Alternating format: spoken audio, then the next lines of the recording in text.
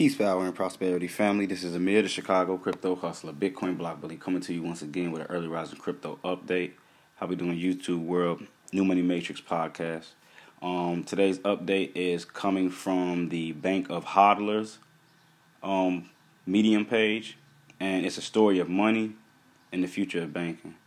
For those who don't know what Bank of Hodlers is, it is a new banking protocol that allows you to hodl a number of different cryptocurrencies in exchange for an interest rate of anywhere between 5 and 7% respectively per annum.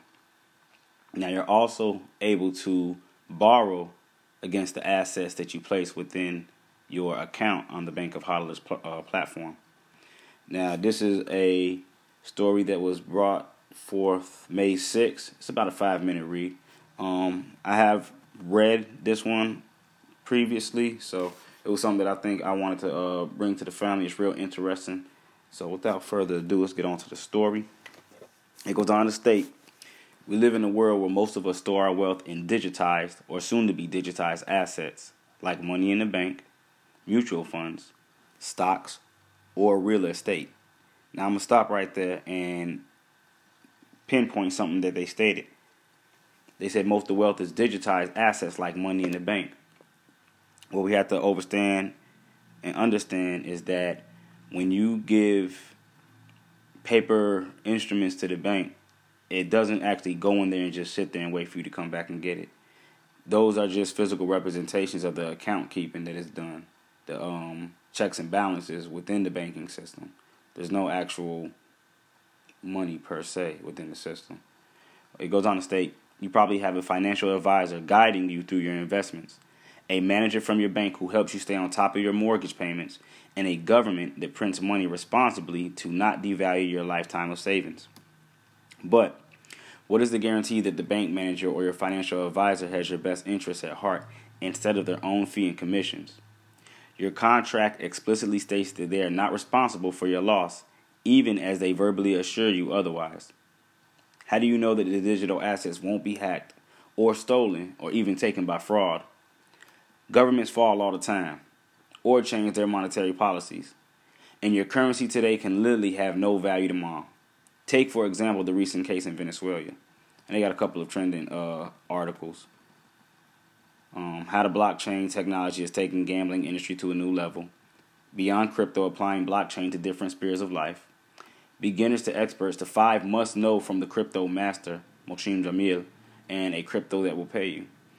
We go on to state in the article, as it pertains to Venezuela, as of October 2018, Venezuela's annual inflation rates have crossed 60,324%. I'm going to say that again. Their annual inflation rate of the currency that the country uses have crossed 60,324%. This can be attributed to corruption and a collapsing oil industry in the country. Which, how do you collapse something that is plentiful? Interesting. The new economic policies brought up by the government haven't attributed to much, and the inflation rate continues to be on the rise. How do you know that this will not happen in your country sometime in the future? Every government is one bad leader away from this. To find out solutions to these issues, we have to dive into the details of how banking evolved. A brief on the evolution of banking. As early as the 2nd century BC, people who could save money started lending them out to people who could borrow and pay back with interest.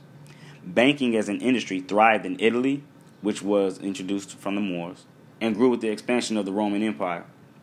During the 20th century, the developments in telecommunication and computing caused major changes to the way banks operate, letting banks dramatically increase in size and geographical spread.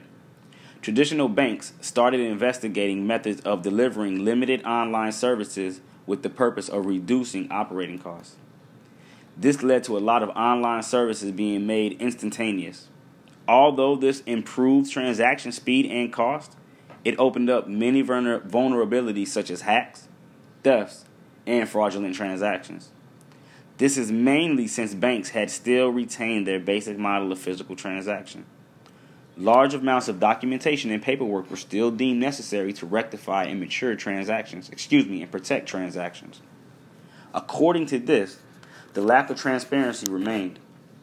Fast forward to 2007, and the bank's recklessness caused a financial crisis, or a crash, depending on how you look at it, of 2007 and 2008, forcing the failure of many banks, including some of the world's largest banks, which is another interesting topic when we look at today's current economic plight and how the banks are operating, and certain statutes, laws, acts that have been put in place since then that I don't think the American people are privy to. It goes on to state, the taxpayer bailed out the biggest banks. I'm going to say that again. The taxpayer bailed out the banks. So you bailed out the individuals that you give your money to hold for safekeeping, thus giving them the status of too big to fail. This label gives them the fallback that no matter how irresponsible they are, the citizens, employees of the nation, will pay for them to thrive. The government let the banks live by infusing $1.2 trillion of the taxpayers' money into a handful of banks, and in turn created the wave of innovation in a community for blockchain and the concept of decentralization to thrive. The Internet of Money. In 2009, something incredible happened. Satoshi Nakamoto released his white paper, which removed the need for a centralized authority to facilitate transactions in a purely peer-to-peer and decentralized fashion, and make them truly beneficial for every user holding the currency. Bitcoin is the first system of money that isn't controlled by a centralized entity. It was the first, most popular application of the blockchain technology. And the highlight of this technology was to create a system on trust. A system operated on trust. Keyword trust. Without the need for a centralized authority. Bitcoin, having built on this framework, removed the need for a centralized bank for the provision of financial services. The framework shed light on the fact that while financial services are necessary, financial institutions aren't. Interesting. Although the technology provides the necessary means to change how banks and financial institutions are ran, it is still nascent and very complex for people to actually use. We are still in the early stages of blockchain. Although major issues is the volatility, another major issue is the volatility of the space. The sudden rise and fall in the price of Bitcoin and other cryptocurrencies has lured away many potential investors, as well as firms, from investing in this space. This, in turn, affects adoption, making it difficult for two parties to accept payments and transactions. The potential of this system to remove the need for banks and governing bodies has made it difficult for Bitcoin to overcome regulatory hurdles. Many governments and banks don't want to let go of the control of funds and, in turn, the power. He who holds and controls the money controls the world. Or some quote like that, I believe one of the Rothschilds stated. The way we solve for this is to ensure that there is a system that works without the need for every entity or person to accept Bitcoin today. The way we solve this, I'm going to say this again, for this to ensure that there's a system that works without the need for every entity or person to accept Bitcoin today. So Bank of Hodlers is trying to find a middle ground between the visions of Bitcoin and the actual prevailing situation of regulatory hurdles, low network effects in blockchain solutions, etc. The goal is to facilitate mass usage of financial services, enabled and made better by the blockchain technology, in a decentralized manner wherever possible. We plan on achieving this by offering crypto-backed financial services that will eliminate inefficiencies and the lack of transparency, which comes with central authorities.